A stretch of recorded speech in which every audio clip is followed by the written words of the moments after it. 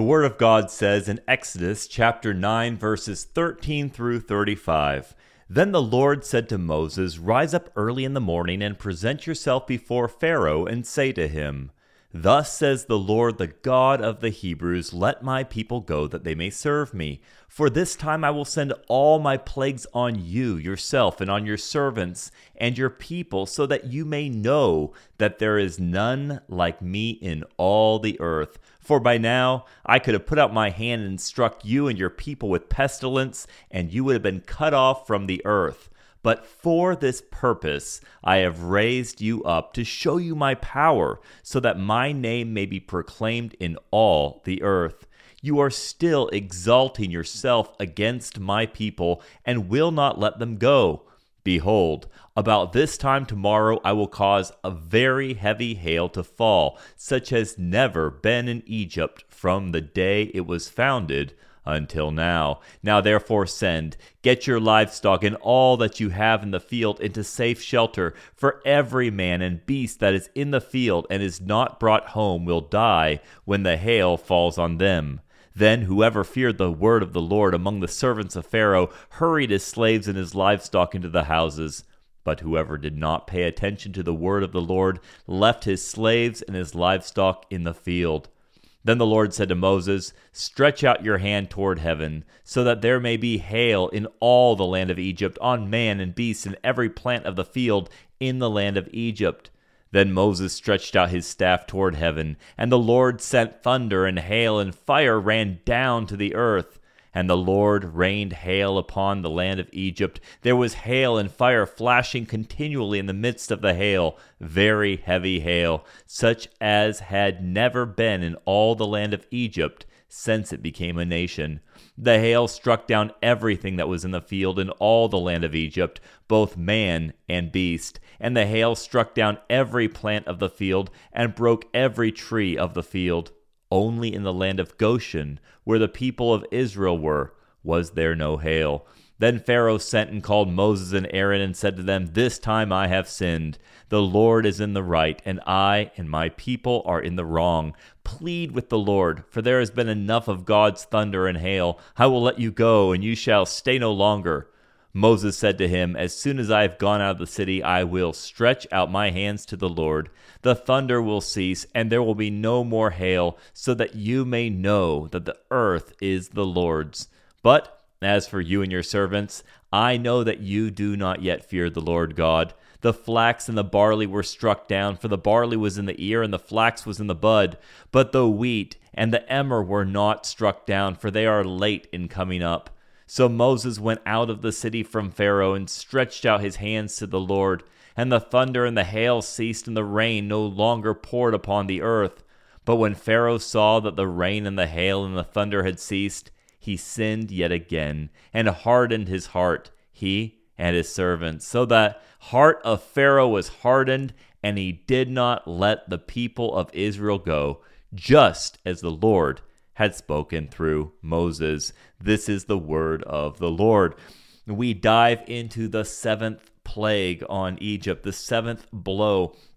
And as you can see, it's quite a portion that we have to cover. We enter the seventh plague, and you should keep in mind that the first 9 plagues, of course, preceding that 10th plague, which eventually we get to the Passover itself. In these 9 first plagues, there is a series going on, or a pattern, 3 sets of 3 that take place. And you'll take note that the first, the fourth, and the seventh, in other words, the first in each of the first 3 sets, it takes place in the morning. Then the second in each of the sets of 3 will start off with Moses getting instructions from God where it says, "Go into Pharaoh." And then the third in each set is going to take place without any warning to Pharaoh.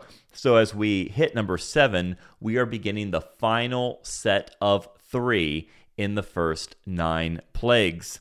Now, I want us to get in our frame of mind where Pharaoh's heart is in all of this. And I don't know of a better way to explain it right now than that of Burger King. Now, you might think, what do hamburgers have to do with Pharaoh? a whopper and an unrepentant man. And yet, I think we can see a parallel taking place.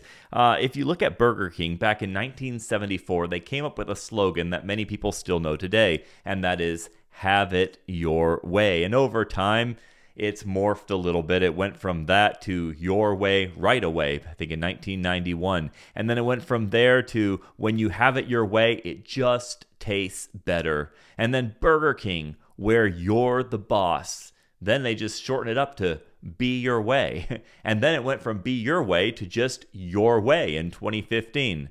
And then just recently, they switched it up to you rule. Talk about shortening it. You rule. But all of their slogans have had a common denominator, and that is that you are on the throne when you enter a Burger King, when you're about to order that famous Whopper. Well, you see, this is exactly where Pharaoh's heart is as we come to this plague. And in this plague, we're really going to see what I'm going to call this episode counterfeit confession.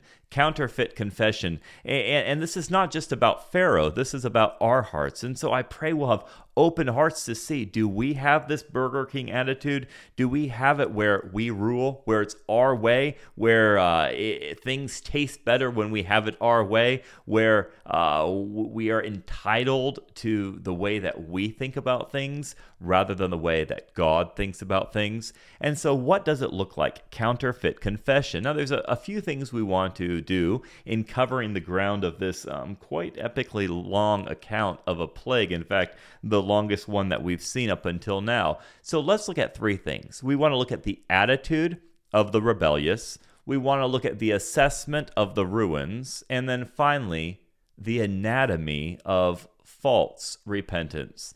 And that's going to be very key, this anatomy of false repentance. But let's begin where this account begins, back in verses 13 and 14. And the first part, the attitude of the rebellious. After the Lord says, rise up early in the morning, like we said, the first one comes in the morning in each set. Look at verse 14. The Lord says, for this time I will send all my plagues on you yourself and on your servants and your people, so that you may know that there is none like me in all the earth. The words here, this time, which appear in verse 14, it comes from the Hebrew pa'amah, which means a stroke or an anvil or a hoofbeat. In other words, this very phrase is pointing to a rapid succession. It's pointing to some kind of succession of blows, like something which is continuous, I guess I should say, like a blacksmith who's battering down on that metal. See, God has been hammering on the heart of Pharaoh. It's this continual going at it. And what's he doing? He's rejecting the working of God. In Psalm 75, verse 7, we read, it is God who executes judgment, putting down one and lifting up another. Again, over in Daniel chapter 2, verse 21, we know that he changes times and seasons. He removes kings and sets up kings. And in this case, we see him doing it, but not all at once, but rather this continuous, successive blow at Pharaoh. Now, the precise wording, though, of verse 14 is significant. Literally, what God is saying to Pharaoh in this verse is, I'm going to send the full force of my plagues against your heart. So if you think about that, I'm going to send the full force of my plagues against your heart. We have two things taking place here. The first thing we have taking place is a word play, and the second thing we have taking place is a world view. So first, what is the word play here in verse 14? Well, he says, I will send the full force of my plagues against your heart. The use of this verb to send out, shalach, it's actually a word play on Exodus 9:13. So you just go back one here, and the Lord says to Moses, rise up early in the morning, present yourself before Pharaoh, and say to him, thus says the Lord, the God of the Hebrews, let my people go, that they may serve me. You see, the first part of it is God saying, you let my people go. In other words, send out my people.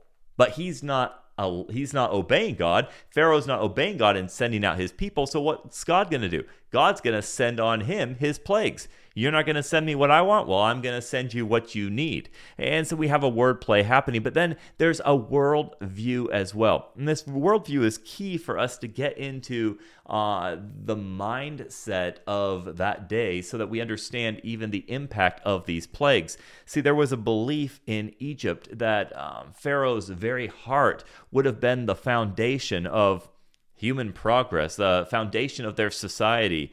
And this is really what brings more significance when we read a phrase that he's going to send these plagues where? On you yourself.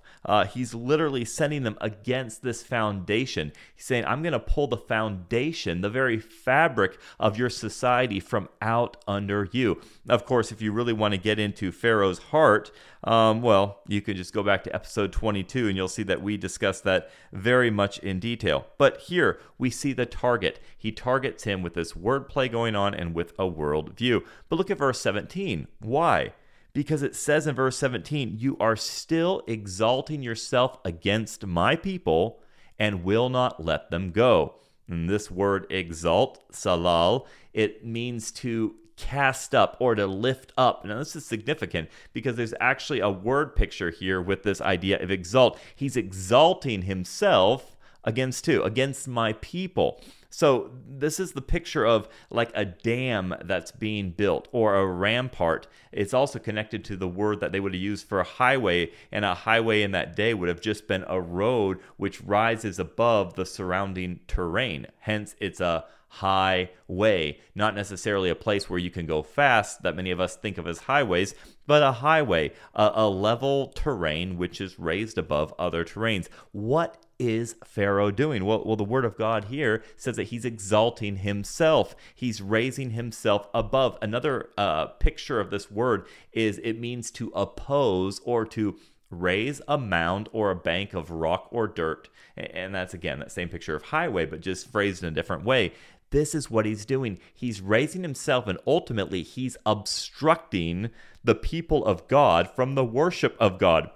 He is keeping others from worshiping the true and living God. He's keeping others from obedience. And so what are we going to see in this plague? We're going to see, what does God do when someone stands in the way of worship? What does God do when someone obstructs others from access to him? It's a very serious thing. And I would like you just to consider for a moment, is there anything in your life where you're exalting yourself, where you're raising yourself up, where you're obstructing others from seeing the Lord Jesus Christ either in you, or maybe it's just even allowing them to be facilitated in their walk with the Lord?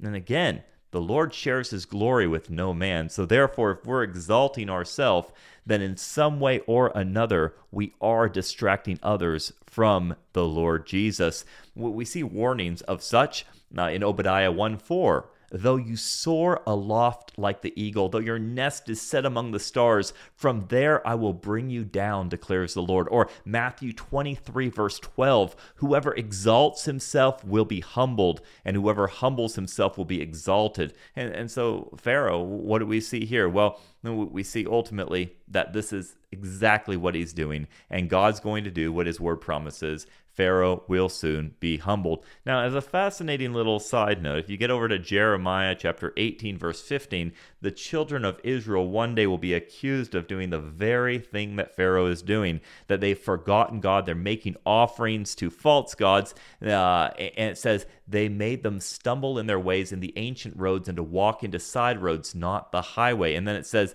in Isaiah 62:10 that one day, Go through the gates, prepare the way for the people, build up the highway, clear it of stones, lift up a signal over the peoples. One day, again, that highway of holiness, a highway to know the Lord God, would be put in place. And so we see that no one is exempt from this warning, but we also see that one day, that highway of holiness, there'll be no obstruction as we enjoy his presence forever. But there are some questions that we should ask as we consider all of this. I think we should ask, what is God seeking to communicate to us?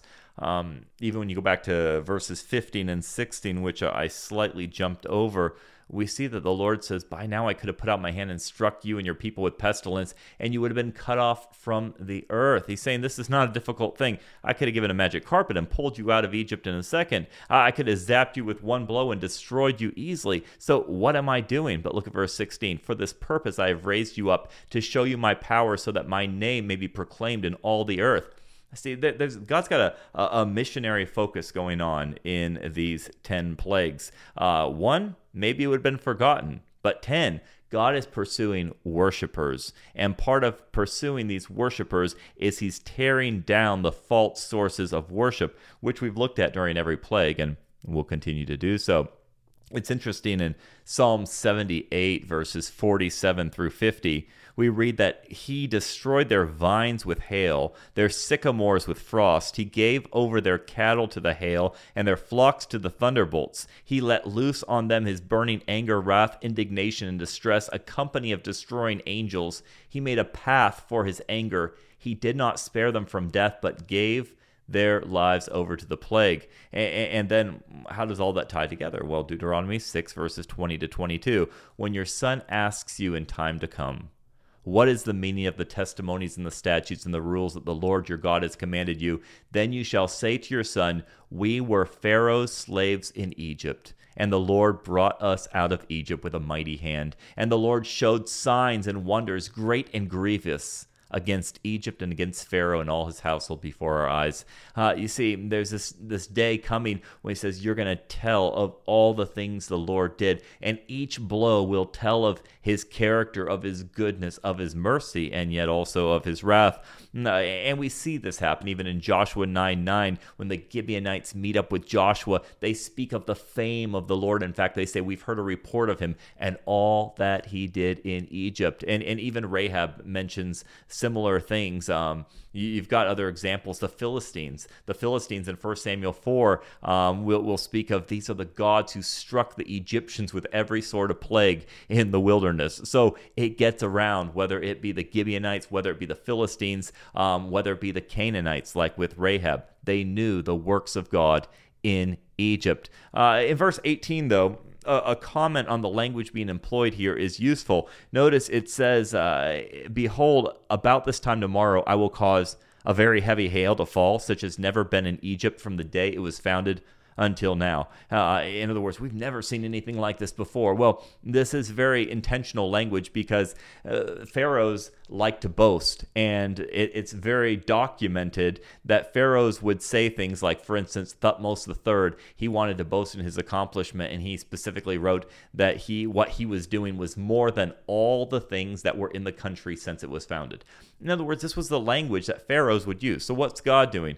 God is exalting himself above. I don't know if that language is proper, because really all he's doing is declaring who he is. He's not exalting himself above. He is above, but he's saying this is like you've never seen since the foundation until now. He's using pharaonic language to again declare his greatness. And this is the expression that God used to describe the seventh plague. And makes sense. Why? Because the Egyptians would have had it in their mind that these plagues, that these storms, in this case the hail and fire, was coming from the gods. There's another note, though, and again, we're not trying to be light in this. I'm not trying to give you some kind of sermon that says, wow, that's a feel-good message. I want you to dive into God's Word. So really, as these nuggets are shared with you, please take them and go back to the Word and dig deeper, journal about it, and see where the Lord takes you, and then share it with us. Share it in the comments on whatever platform you're watching it on, or listening to it, or share it with friends. Have a Bible study over it, but please understand, I want to just give you some nuggets, and then you go back to the Word of God and be a Berean and dig deeper. But it's interesting too, because the Lord calls us a very heavy hail. Again, I think we have ironic language happening here. That word heavy hail is this word also used for Pharaoh's heavy heart, translated in English as a hard heart. So he's like, you have a hard heart, I'm going to give you heavy hail. You won't send my people out, I'm going to send in my hail. And so we see this back and forth happening. And of course, it's not really a battle per se, because it's not really even a fight. God is above Pharaoh. Pharaoh's not to be compared, but I want you to understand that there is this back and forth happening in the language. And another question, why hail and fire? Wouldn't hail just be enough? But I think there's even more to it than merely just that, because when you think about hail and fire, well, we can come back to this in a little bit, but you're combining two elements that represent different gods. So it's either an attack of the gods, or else they've got their gods wrong. This is not just one god that's ticked off in Pharaoh's mind, because there's one god of fire, there's another god of hail. What's happening with both of these now coming in at one time? Or could it even be that two gods that are opposed at times, a god of fire and a god of hail, are now collaborating? That doesn't make sense. Well, a lot of questions would be coming up in Pharaoh's mind, or in the mind of those who worship these false deities. The verses 20 and 21 do bring out another angle here. It says, then whoever feared the word of the Lord among the servants of Pharaoh hurried his slaves and livestock into the houses, but whoever did not pay attention to the word of the Lord left his slaves and his livestock in the field.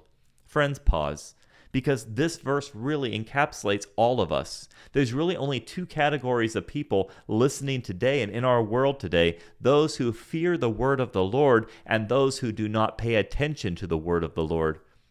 Literally, we could say those who do not set their heart to the word. And I just wonder, which one are you? Proverbs 14:27 tell us that the fear of the Lord is a fountain of life, that one may turn away from the snares of death. But we know that there's always these two sides. Remember Acts 28:24. Some were convinced by what he said, others disbelieved. This really all goes back to Exodus 5:3, when Pharaoh says, who is the Lord? Well, are we going to believe the word of the Lord, or are we going to reject the word of the Lord, not pay attention to? It doesn't even say they rejected. It says they didn't even pay attention to it. And this really comes over to Joshua 24:15. Remember Joshua, as he stands between those two mounts, he says, choose you this day whom you will serve. But as for me and my house, we will serve the Lord. And so even in the country of Egypt, God's word did not return void or empty. People were affected by the word of God. And we see here that there are those who respond to God's word. And of course, when they leave Egypt, we're going to see it's a mixed multitude. There are Egyptians who now believe in this Lord God of Israel. Isaiah 55:10 and 11 remind us that as the rain and the snow come down from heaven and do not return there, but water the earth, making it bring forth and sprout, giving seed to the sower and bread to the eater, so shall my word be that goes out from my mouth. It shall not return to me empty, but it shall accomplish that which I purpose, and shall succeed in the thing for which I sent it. We could go on. There's so many more examples of this. Acts 17:34, we see mixed responses. Philippians 4:21, even as he's closing out this book to the Philippians, he says, greet every saint in Christ Jesus. And then he goes on, especially those of Caesar's household. What's the point? Even in Caesar's household, there are those who are responding to the word. So we see the attitude of the rebellious, which comes out in this first portion, really the rebellious one being Pharaoh. But now let's look at the assessment of the ruins. The assessment of the ruins. What really are the effects of this plague, this blow, as it hits Egypt? In verses 23 and 24, we see Moses stretch out his staff toward heaven. The Lord sends thunder and hail. Fire ran down to the earth. The Lord rained hail upon the land of Egypt. And there was hail and fire flashing continually in the midst of the hail, very heavy hail, such had never been in all the land of Egypt since it became a nation. The first thing I want us to do here is we need to work through the conflict. Then we're going to work through the conundrum. And I think it's a conundrum actually that you're already familiar with. And then finally, we'll work through the calendar. So first, working through the conflict itself. I mentioned it, fire and ice, two gods in opposition. unless there's a Lord God who's above, who has power to bring together whatever elements he chooses to bring together. See, the words being used in English are, it can be kind of confusing, but I want to tell you how it literally reads. This is what the pulpit commentary says. There was hail, and in the midst of the hail, a fire enfolding itself. Okay, so same terminology is used over in Ezekiel chapter 1, verse 4, when speaking of the whirlwind accompanying the presence of the Lord, maybe you remember. And it says, as I looked, behold, a stormy wind came out of the north, and a great cloud with brightness around it, fire flashing forth continually, and in the midst of the fire, as it were, gleaming metal. What's probably being described in the storm over Egypt is absolute chaos of lightning flashing everywhere, and yet this uniqueness of this hail happening simultaneously. Again, I don't know what exactly this looks like. I do know this hail is only mentioned 29 times in Scripture, and 20 of them are here in the Exodus, or referring to this account of the Exodus. In fact, one other example of this hail would be over in Joshua chapter 10, verse 11, when the enemy is defeated, they're in full retreat, and then what did the Lord do to those who were fleeing? He sends his hail before them, and it says that more died from the hailstones than the sons of Israel killed with the sword. And so I want us to see that God's putting on this powerful display that we need to understand, that we need to work through this conflict. This is not a normal storm. This is not a normal occurrence. It is very divine. It's also interesting, and we'll keep coming back to this in the plagues, but there are two more displays of this type of hail in Revelation. In the first trumpet judgment in Revelation 8:7, we read, the first angel sounded, and hail and fire followed, mingled with blood, and they were thrown to the earth, and a third of the trees were burned up, and all green grass was burned up. And then in the final bowl judgment in Revelation 16:21, it says, great hailstones, about 100 pounds each, fell from heaven on people, and they cursed God for the plague of the hail, because the plague was so severe. You understand, a talent is about 100 to 120 pounds. All right, so, and here we have 100 pounds each. So we're talking a talent. Have you ever held a medicine ball, which is 30 pounds? I mean, that is a heavy ball. Now picture that more than 3 times that weight. What you've got is these type of hailstones falling from heaven. Of course, they're wreaking havoc and destruction. And so I want us to get in our mind that this happened in Pharaoh's day, but God says it's going to happen again. And I would say even more intense. So understand, we're not just reading about history, we're also previewing the future.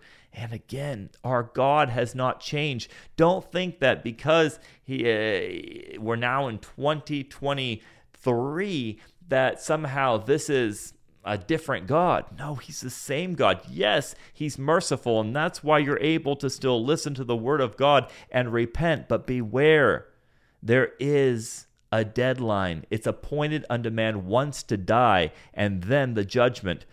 And we can even see examples in history where major hailstones of close to such nature occurred. Certainly one was in France, another one up in Liverpool in England, but I'm not going to take the time to go into those examples. Feel free to write me if you want some more sources about these types of storms in the past. You also just need to acknowledge or understand that there are gods of Egypt being targeted. Which gods are they? You know, we sometimes just throw out a lot of different Egyptian gods. I'm not sure which specific one was focused on. You've got Nut, the sky goddess, or stars, the cosmos. You've got Osiris, who they would say controls the levels of the Nile. Therefore, it was like this agricultural god. And we see in just a minute here that their crops are destroyed. So he couldn't protect the crops. You've got Set or Seth, the god of storms. He couldn't prevent the storm. You've got Ra, the god of the sky. You've got Shu. There's a lot of gods or goddesses that we could point at and say, whoa, they failed. Well, the point is they all failed because they cannot stand in the presence of the true and living God. But let's get to some more details on this. It says that The hail struck down everything that was in the field in all the land of Egypt, both man and beast. The hail struck down every plant of the field and broke every tree of the field. And then in verse 31, it says, the flax and the barley were struck down, for the barley was in the ear and the flax was in the bud. But the wheat and the emmer were not struck down, for they are late in coming up. See, there's seemingly a special reference to this back in even verse 22, where it says that the storm struck everything growing in the fields of Egypt. Now, the Hebrew word used here for vegetation, esheb, is the same word that's used back in Genesis 1, 11, and 12, when God tells the land to produce vegetation. I think this is important because, again, what do we see? We see that God is destroying the very things that he once created, every plant, every animal, every person out in the fields. But this brings up a conundrum. So if you go back to Exodus chapter 9, verse 6, just earlier in that same chapter, and maybe you remember the podcast, we read that the next day the Lord did this thing, and that was sending that murrain on the livestock. And it says, all the livestock of the Egyptians died, but not one of the livestock of the people of Israel died. So if all of the Egyptian livestock died in the fifth plague, well, how are there still livestock remaining to be struck down by the seventh plague?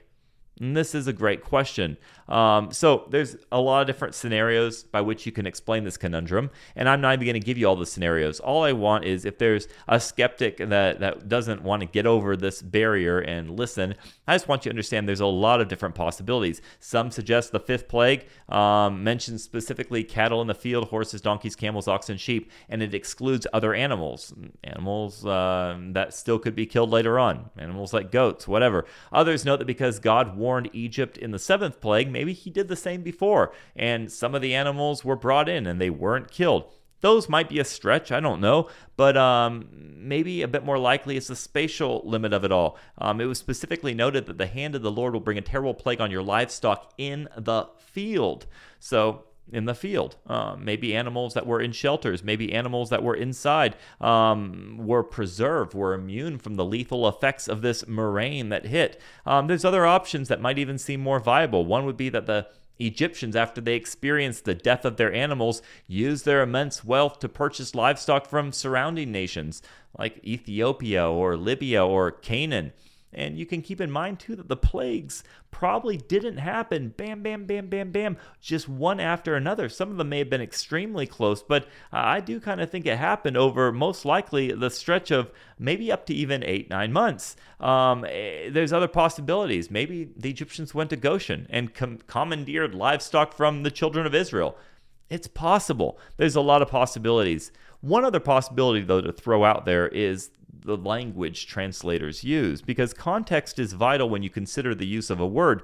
If I said, I ate all the spaghetti, well, I don't think anybody is thinking that I actually consumed all the spaghetti that exists from Rome, Italy, down to Buenos Aires, Argentina. No, you say you ate all the spaghetti, maybe all the spaghetti on your plate, maybe all the spaghetti that you made in the house. I don't know. But you didn't eat all the spaghetti. No one thinks I did. Or maybe after some great home loss, a commentator says all the fans are going home unhappy. That's not true.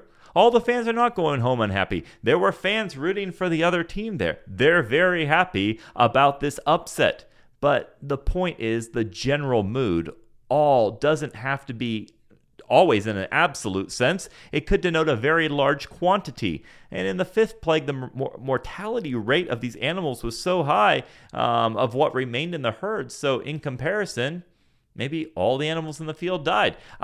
Again, I'm not saying that's what it is. I'm saying there are different ways that we can approach this text and ask questions. Maybe the best way to translate it, and some do exactly this, could be all manner of livestock of the Egyptians died. So again, you can go back and think through this, but I want you to understand that there's many different things for us to consider. We also should work through the calendar. See, the time of the year is believed to be about mid-February of this particular plague, and we say that with relative confidence because it's telling us exactly where the agricultural cycle was at this very point. In Egypt, the cattle are sent into the open country typically from January to April when grass is abundant. And I lived in Egypt for many years, and there really is a distinct pattern to these seasons. They remain in the stalls for the rest of the year. But the Word of God says the only crops that were left standing were the wheat and the emmer.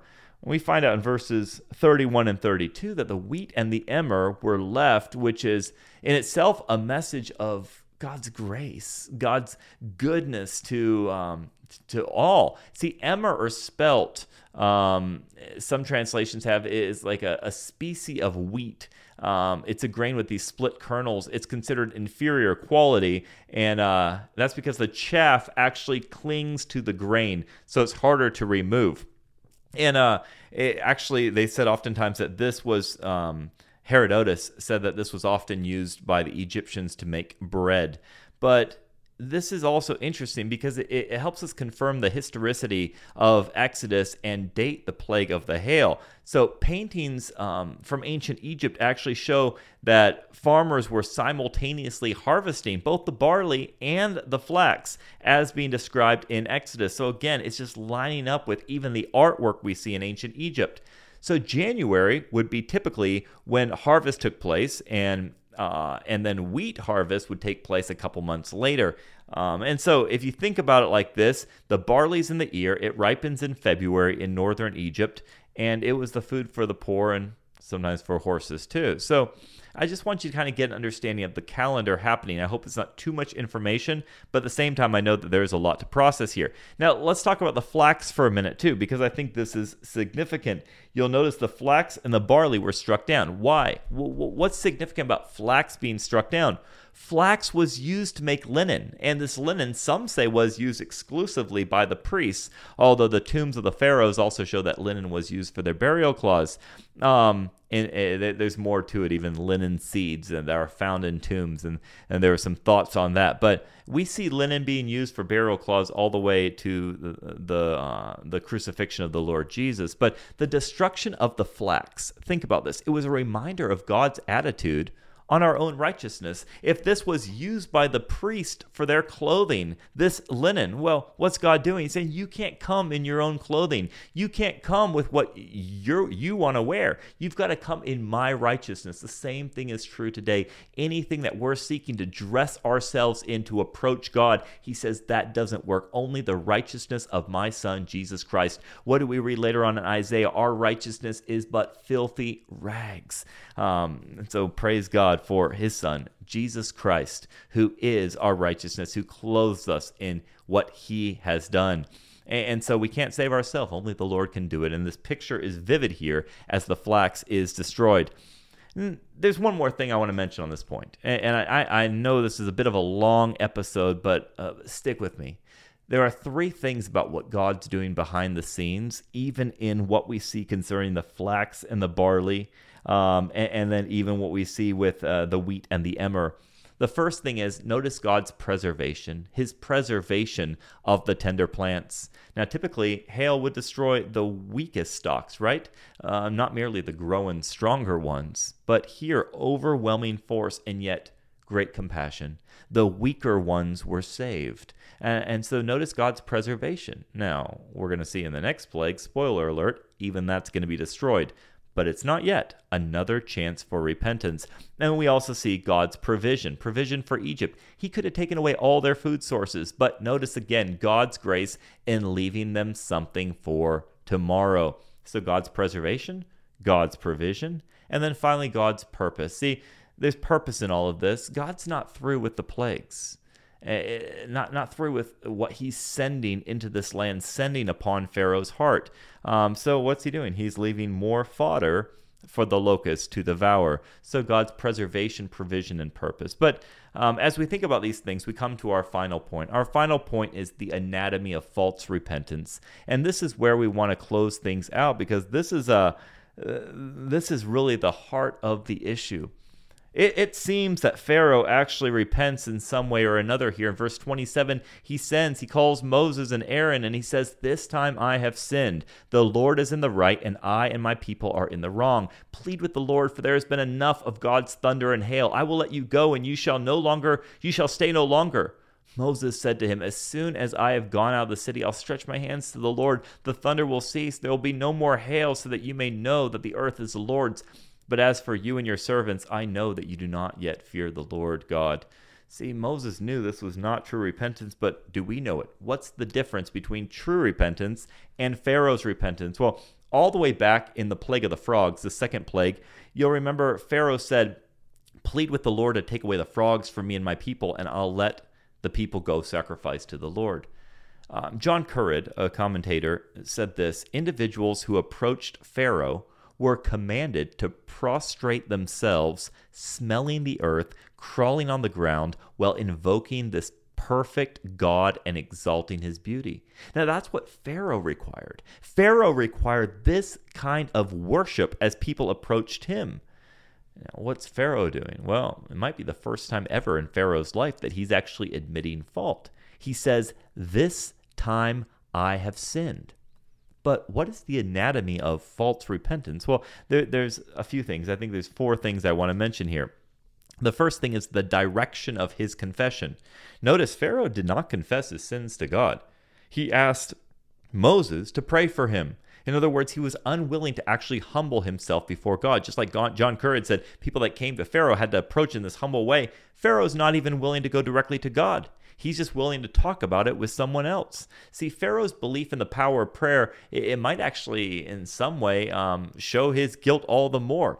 I like the way Charles Spurgeon said it. He said, in certain instances, the man's hope in prayer is the result of a condemning faith. There's a justifying faith and a condemning faith. What, say you? Does faith ever condemn men?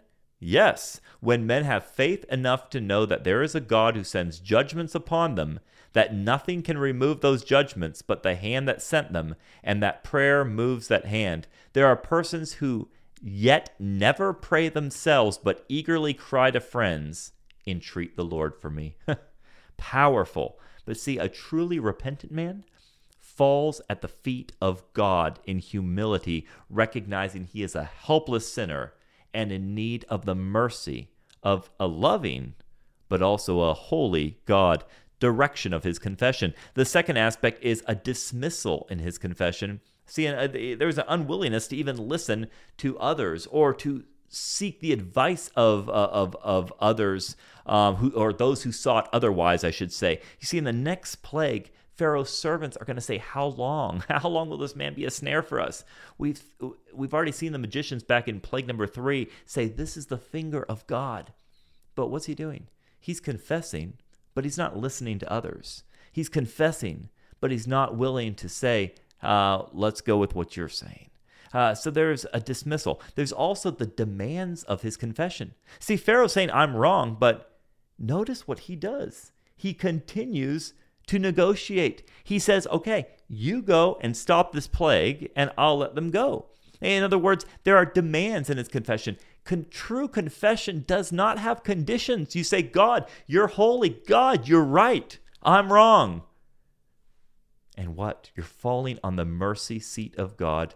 Well, praise the Lord that the blood of Jesus Christ is sprinkled there. See, in verse 27, Pharaoh calls Moses and Aaron. He says, this time I've sinned, right? And then he says in verse 28, plead with the Lord, for there's been enough of God's thunder and hail. I will let you go, and you shall stay no longer. But what's he doing? He sends them out that they might stop the hail. And when they do, there's no change. And finally, the final thing is there was a disregard in his confession. He was willing to admit a sin, but not admit that he's a sinner. There's a big difference. See, we can easily say, yeah, I was wrong. But that's not the same as saying my heart is deceitful. My heart is wicked, desperately wicked. Who can know it? And see, the reality is when we come to the Lord, we're not just coming confessing a sin or two. We're confessing that we are sinners in desperate need of a Savior. Where do we start with the other sins that Pharaoh committed? Now, I don't need to go around focusing on Pharaoh's sins. I have enough myself that I could start with. But obviously, we've seen a lot. We've seen baby boys he tried to drown in the Nile. We see him manipulating the midwives, forcing them to make bricks without straw, hardening his heart many times over. It's not an isolated incident. Pharaoh's heart was the issue, not just his hand. And the same is true with us. Like I just quoted Jeremiah 17:9, the heart is deceitful above all things and desperately sick. Who can understand it? So Pharaoh was not turning away from his sins. He was sorry that he was getting plagued with hail, but he was not truly sorry for his sin itself. And obviously that proof comes at the end. Now, before I close, I just want to acknowledge he's not the only one in this category or the club, we could say, as David Guzik says, the I have sinned club. In fact, there's many that are on the same list. And let me say, many of them had a very false repentance. You've got some beautiful examples like David, who on a few occasions said this very thing. Psalm 41:4, Lord, be merciful to me, heal my soul, for I have sinned against you. I have sinned. Others like Job in Job 33:27, I have sinned and perverted what is right. Or the younger son in Luke 15 comes home to his father and says, I've sinned against heaven and in your sight. Even Nehemiah identifies with his people's sin in chapter 1 verse 6 and says, both my father's house and I have sinned. Great examples. But on the flip side, Pharaoh. We've got Balaam, who was clearly double-minded and said the same thing. We've got Achan, who says, I have sinned, after being confronted about the spoils he took after being told not to take anything. We see Saul, who seemed to be insincere and said it more than once, like in 1 Samuel 15:30, I have sinned, but yet honor me now, please, before the elders of my people. I've sinned, but lift me up, exalt me. And finally, we've got one more example of the I have sinned category, and that's Judas Iscariot. And Judas says it, a confusing example.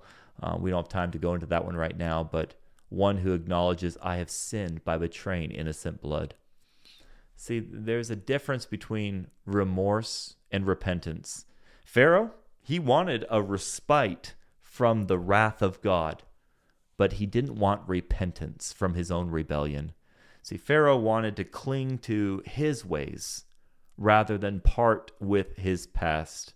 And so we see the final verse, verse 35. So the heart of Pharaoh was hardened. He did not let the people of Israel go, just as the Lord had spoken through Moses. But the real question is, what about you? Are you living a life of counterfeit confession, counterfeit repentance, saying, I'm sorry, but no true change because there's no true falling at the feet of Jesus Christ, saying, you are truth, and I need you, not just to save me from my sin, but from the very fact that I am a sinner. I need new life.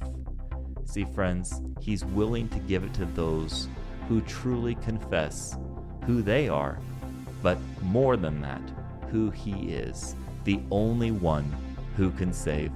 We're going to talk more about this in days to come, but we are certainly out of time for today. So please check out www.intoyourbible.org for more, our YouTube page for other videos. Please subscribe so you don't miss episodes, and share it with friends that it maybe could bless, encourage, challenge, have small groups together and discuss these things. And just remember, until next time, this has been Into Your Bible. And Into Your Bible is a place where we seek a generation who loves the Word of God and the God of the Word.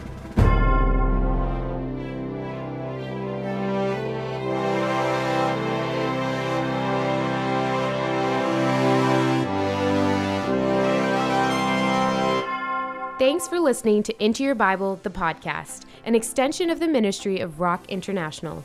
This is a place where we dive into the Holy Bible, seeking a generation who loves the Word of God and the God of the Word. Wherever you listen, subscribe to not miss an episode, and if you want to take things a step further, leave a review so others can find it too. For free resources, show notes, and more, check out our website at www.intoyourbible.org. Until next time, keep diving in.